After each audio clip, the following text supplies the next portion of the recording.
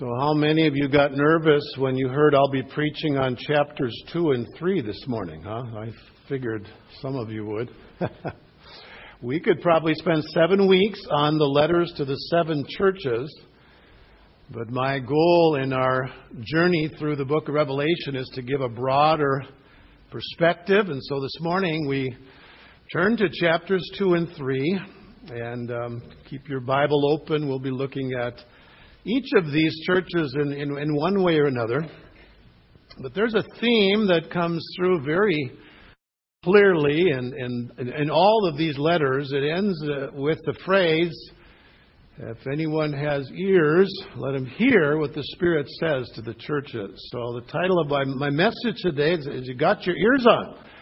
Have you come ready to listen to what the Lord wants to say to us this morning? Let's bow in a word of prayer. Father in heaven, thank you for your desire to reveal to us who you are and who we are and how much we need you. And Lord, I pray that you would open our hearts, our minds to your word as we look at these letters to those 7 churches that were found in the area that we call Asia Minor. Lord, would you guide us into your truth? Your word is everlasting truth. We pray in Jesus' name. Amen. Long before the age of cell phones, my 2 brothers and I, when we would travel in a caravan, we used CB radios. Any of you ever used a CB radio? You don't have to raise your hand if you're embarrassed. And so we would converse with one another. Of course, you have to have a handle, right? Mine was the Wolverine because I was born in Michigan. I claimed that one first.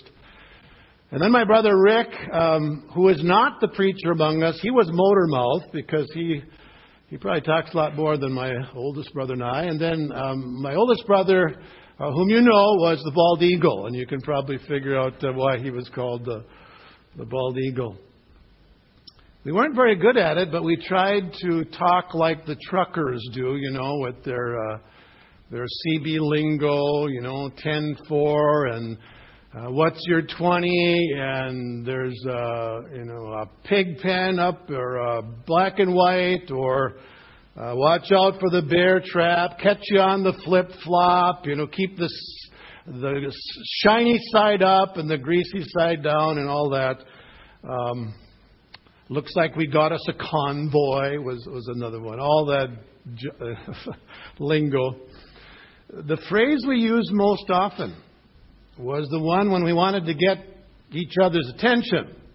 And that was, got your ears on, Bald Eagle. Got your ears on, Motor Mouth.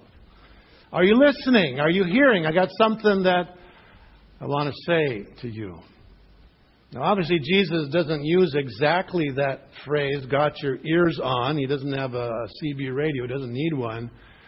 But he does say something very similar in every letter to these 7 churches. He who has an ear, let him hear what the Spirit says to the churches. This is Jesus' way of saying, I have something to say, and you need to hear it. Would you agree with that today? Jesus has something to say. And we better understand that we need to hear it, don't we? We need to hear it. Why do we need to hear what Jesus has to say? I would suggest there are 2 reasons. First of all, we need to listen because Jesus knows us completely. In fact, you will see that word knows, I know, in every single letter. There's something that Jesus tells each of these churches that he knows about them. And that shouldn't surprise us, because if you were here last Sunday, what did we say about Jesus? That he is in the midst of the 7 lampstands. He is in the midst of the congregations. So he knows what's going on in every church. He knows what's going on in this church because he dwells in the midst of the lampstands. In the vision that John saw in chapter 1, Jesus is revealed as the one whose eyes were like a flame of fire. In other words, He knows everything about us because He sees what no one else can see. I can't see into your heart. I don't know what's going on in your mind. I can't follow you around every day of the week, so I don't know, how much do I really know about you? Well, some of you more than others, but I don't know you like Jesus does. He knows everything about us. And since Jesus sees all things, He sees what is good in our lives, and He commends us for that. We see that illustrated in these letters to the 7 churches. There is something about almost all of the 7 churches that He commends. This is especially the case as you read what Jesus says about 2 of the churches, the church in Smyrna and the church in Philadelphia. These are the only 2 churches about which Jesus had only good to say. So that kind of puts them in a position of us saying, these must have been some wonderful congregations as Jesus commends them. It's pretty significant because it wasn't easy to be a Christian in the city of Smyrna, for example. And those of you who study church history will remember a bishop from Smyrna by the name of Polycarp. Remember? He was one who was martyred for his faith. And in that city of Smyrna, there was a lot of martyrdom going on. The hillside on which Polycarp was burned, we are told, was the place where 1,500 Christians died at one time and 800 at another time. So imagine being a believer in such a city as that. But Jesus knew what these believers were facing, and notice how He encourages them. Chapter 2, verses 9 and 10. I know your tribulation and your poverty, but you are rich, and the blasphemy by those who say they are Jews and are not, but are a synagogue of Satan. Do not fear what you are about to suffer. Behold, the devil is about to cast some of you into prison so that you will be tested, and you will have tribulation for 10 days. Be faithful until death, and I will give you the crown of life. So notice how Jesus encouraged these persecuted believers by reminding them that the best is yet to come, right? Isn't that the message He gave to them? Some of them would no doubt die for their faith. But Jesus said the crown of life is waiting for those who are faithful unto death. Now, I don't know if any of us will ever face something like that. When we think of martyrdom, we usually think of other nations around the world, and there are Christians being killed today just because they love Jesus. Will that ever come here? I don't know. It could. And Jesus encourages to be faithful unto death because you will receive the crown of life. Paul says, for me to live is Christ, and to die, you know what it says. It's gain, right? Be faithful unto death. So Jesus says, don't be afraid. The crown of life is waiting for you. That's the church in Smyrna. The church in Philadelphia is the other church about which Jesus had only good to say. And what's interesting, it appears that this church was a relatively small church. And yet Jesus had some wonderful things to say about this congregation. Chapter 3, verse 8, I know your deeds.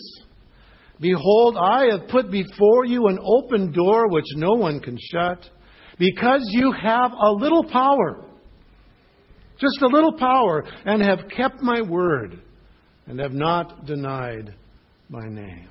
Now, we live in a time of history where bigger is better, right?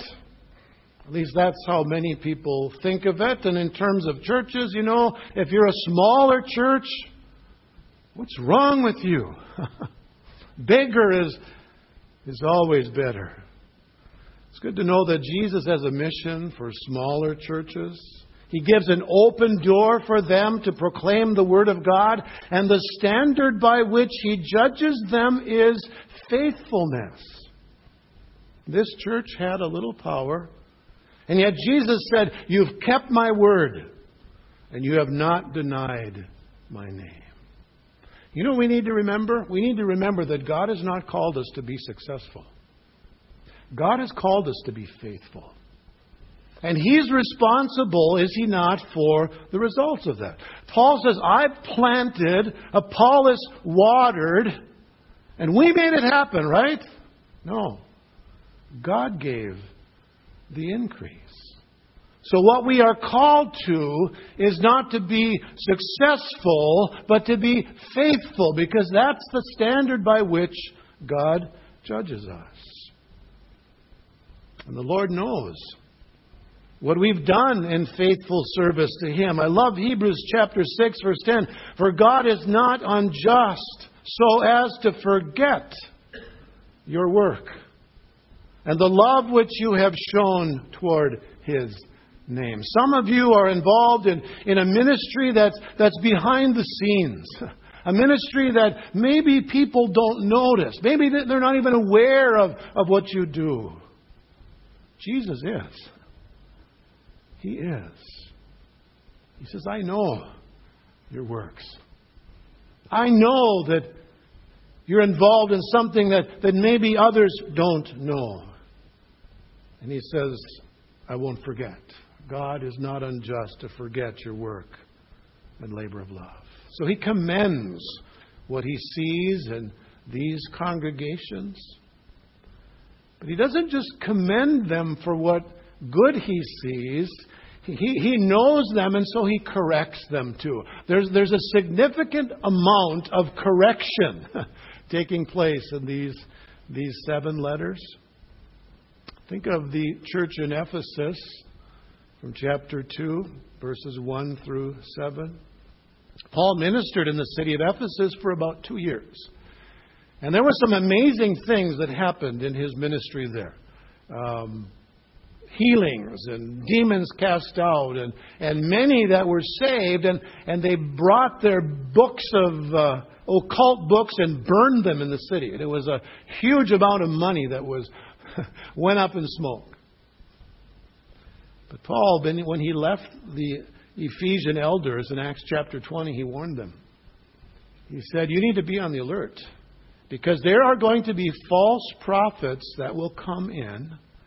False prophets from the outside, and there will also be false prophets from the inside." And he said, "You need to guard the flock, because God has purchased that flock with His blood." Well, you read what Jesus says to this church, and they heeded Paul's warning in that sense. He says, "I know your deeds, your toil, your perseverance. You cannot tolerate evil men. You put to test those who call themselves apostles, and they are not, and you found them to be false. You've persevered, you've endured, you've not grown weary." And yet he goes on to say in chapter 2, verse 4, "But I have this against you." And what was it? Jesus said, "You've left your first love." You've left your first love. The problem with this church, in spite of their sound doctrine, there was something wrong in their relationship with Jesus.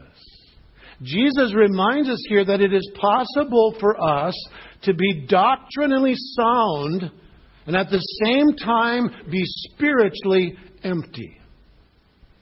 I've heard someone put it this way: straight as a gun barrel and just as empty. Oh, they can cross their T's and dot their I's. They know their Bible well, are sound in doctrine, but there's something missing. They've left their first love. Can that happen to us? You bet it can. I've told you before, when my father was in seminary, he backslid spiritually. And my grandfather confronted him about it, because he said, "Son," he said, "what you preach, there's nothing wrong with it. It is sound." He said, "but there is something missing in your life." He said, "You got the words without the music." Grandpa put it that way. He said, you left your first love. You've lost your zeal. And my dad actually left the seminary to go into teaching, and there's nothing wrong with teaching.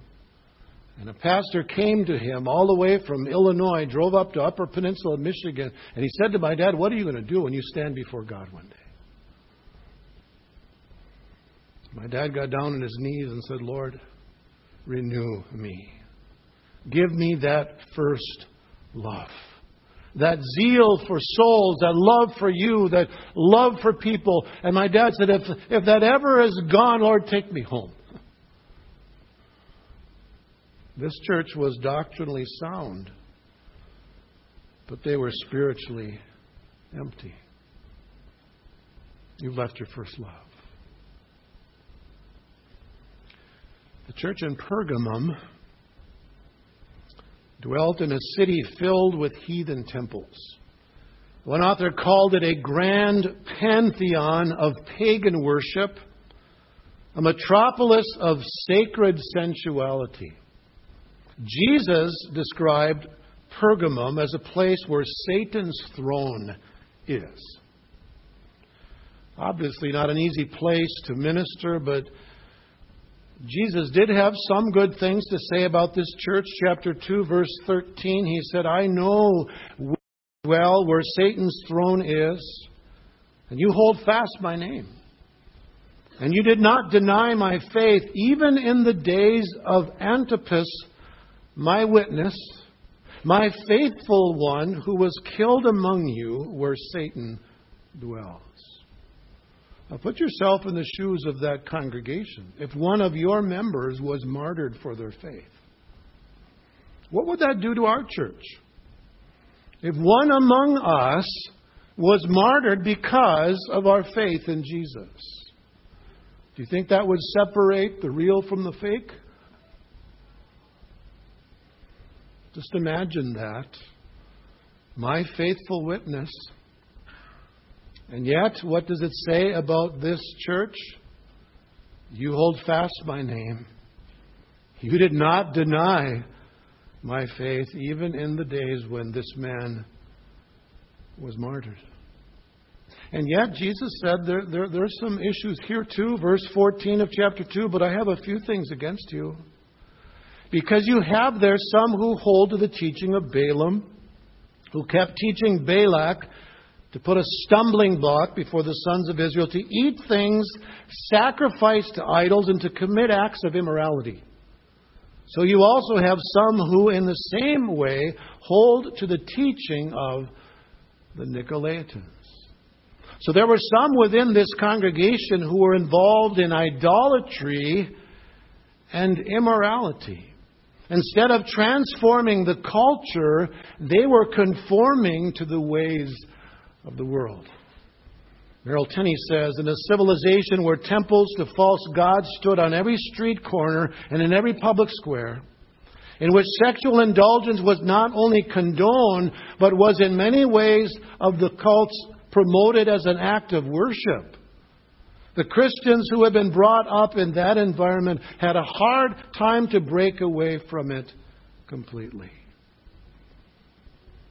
And so with that church, Jesus had concerns. And then we have the church in Thyatira. Thyatira was the least significant city of the seven mentioned in these chapters. And yet this congregation in this city received the longest letter. And Jesus had some good things to say about them. Chapter 2, verse 19, He says, I know your deeds and your love and faith and service and perseverance, and that your deeds of late are greater than at first. Now that's a contrast between Ephesus, right? They had left their first love. Their greatest time of zeal and commitment was in the past. Now Jesus says about this church, this church is getting better. This church is growing. They weren't satisfied with the status quo. As Warren Wiersbe put it, he said, they had a holy dissatisfaction. You know what that is? A holy dissatisfaction is like, you know what? I need to grow. I need to learn. I need to draw closer to Jesus. this church had some problems too that Jesus knew about. Verse 20, but I have this against you. You tolerate the woman Jezebel, who calls herself a prophetess. And she teaches and leads my bondservants astray so that they commit acts of immorality and eat things sacrificed to idols. I gave her time to repent. And she does not want to repent of her immorality. So the problem with this church in Thyatira is that they weren't willing to confront sin. They were tolerant of Jezebel. Tolerant of her teaching in spite of the fact that she was leading people astray. Perhaps they were hoping that she would eventually repent, but Jesus said the time for repentance was over. He said He's going to come and He will deal with her and her followers personally. And Jesus said this will be a wake-up for the church. Look at verse 22 of chapter 2. Behold, I will throw her on a bed of sickness, and those who commit adultery with her into great tribulation, unless they repent of her deeds. And I will kill her children with pestilence, and all the churches will know that I am He who searches the minds and hearts. And I will give to each one of you according to your deeds. Can't help but wonder. This is how the Lord feels about churches today that tolerate almost anything. We find them in our culture, don't we? Churches that almost anything goes. We accept anything and anyone. Doesn't matter how you live. And they make that sound like that's loving. To just say, well, yeah, God loves you. Just go your own way, do your own thing. Doesn't really matter. He still loves you. Tolerate anything except Bible believing truth, right? Bible teaching. Boy, we live in a time of toleration, don't we? And Jesus said, I'm going to come. And I'm going to deal with that. This will be a wake-up call for the churches. They'll see who I am. If you examine what Jesus says about the church in Sardis, chapter 3, you will notice something quite sad. There is nothing, not one single thing that Jesus commends them for. The church in Sardis was a dead church. Chapter 3, verse 1, I know your deeds, that you have a name, that you are alive, but you are dead.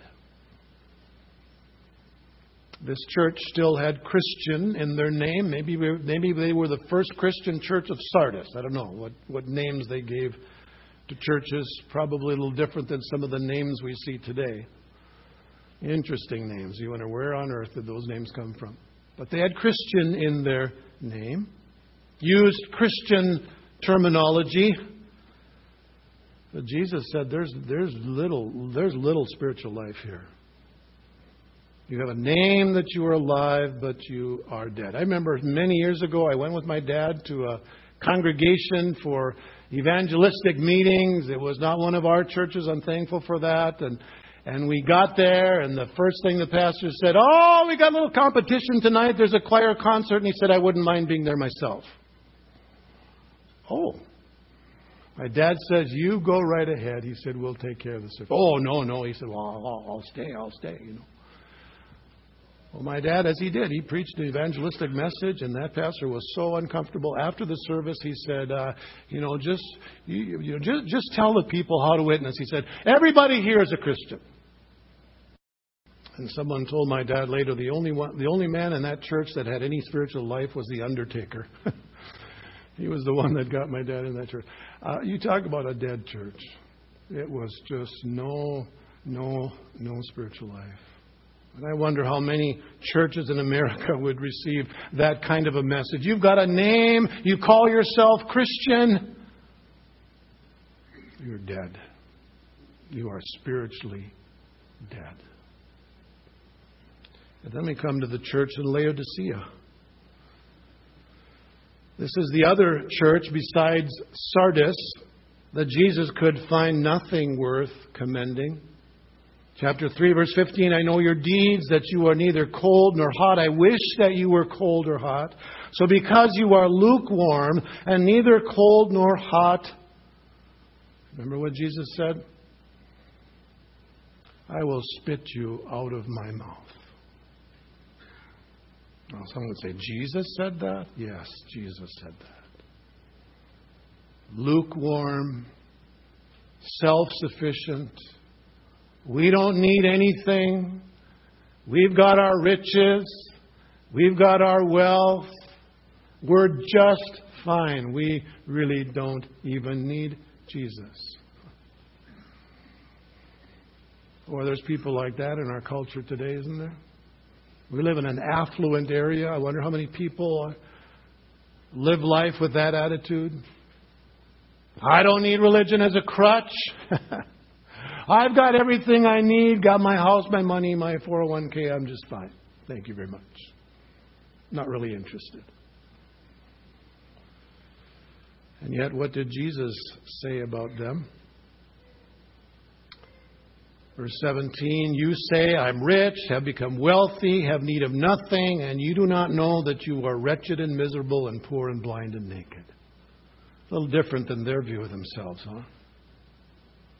Because of their wealth, the church had become self-sufficient. They didn't need anything. But Jesus said that they were in a pitiful spiritual condition because their self-assessment was completely wrong.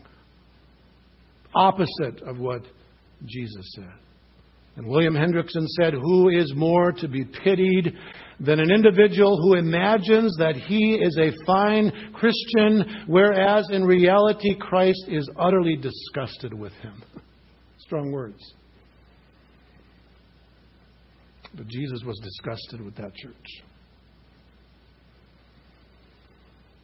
So I guess we have to ask the question, do we have an accurate understanding of who we are? Do we know where we stand before God? Do we see ourselves as Jesus does? We ought to listen to Him because He knows us. He knows us completely. In fact, He knows us better than we know ourselves. You know that? He knows you better than you know yourself. And He will give an accurate assessment of our true condition. And the question is, do we want that? Do we really want to know? Do we really want to hear what Jesus says to us today? He knows. So we ought to listen because He knows us. The second thing then, as we conclude today, we need to listen to Jesus because He loves us deeply. Now think of that. He knows us completely. He knew everything about these churches. And all that I've shared with you about these churches would maybe cause us to say, how could you love people like that? And yet He loves them. He loves us. In Revelation chapter 1 verse 5, Jesus is described as the one who loves us. And if you look at what He says then to these 7 churches, you can see how deep that love is. We know that Jesus loves us because He warns us of the consequences of our sin, and He invites us to repent and come to Him. That's love, isn't it? That's love. It's kind of interesting. If you read through these letters, you'll see several or else statements. Do you know what an or else statement is? I bet your mother gave you some of them, right? Do your homework or else. You're not going outside. Clean your room or else. Does that ring a bell with anybody? Huh? Yeah. Jesus gives some of these or else statements. He did to Ephesus, chapter 2, verse 5. Therefore remember from where you've fallen and repent and do the deeds you did at first, or else I'm coming to you and I'll remove your lampstand out of your place unless you repent. That's a pretty serious warning, isn't it? If the Ephesian congregation did not repent, Jesus said, your church will not remain any longer. I will remove my blessing from your church. Pergamum, chapter 2, verse 16, therefore repent or else I'm coming to you quickly, and I will make war against them with the sword of my mouth. Now that's a serious warning, isn't it? Jesus said, either you repent or I'm coming and there will be war. Who would want to do battle with Jesus? Are you willing to do war with Him? What's the solution? Jesus said you need to repent. Sardis, chapter 3, verse 3. So remember what you have received and heard and keep it and repent. Therefore, if you do not wake up, I will come like a thief, and you will not know at what hour I will come to you. So to many of these churches, Jesus issued a very clear and a very firm warning. And if you examine them carefully, there's one thing in common with all of these warnings. In every situation, the way to avoid the consequences is repentance. We either turn from our sin, or we will eventually face God's discipline. It may not come right away because God is long-suffering, but eventually we will face His discipline. It's one or the other.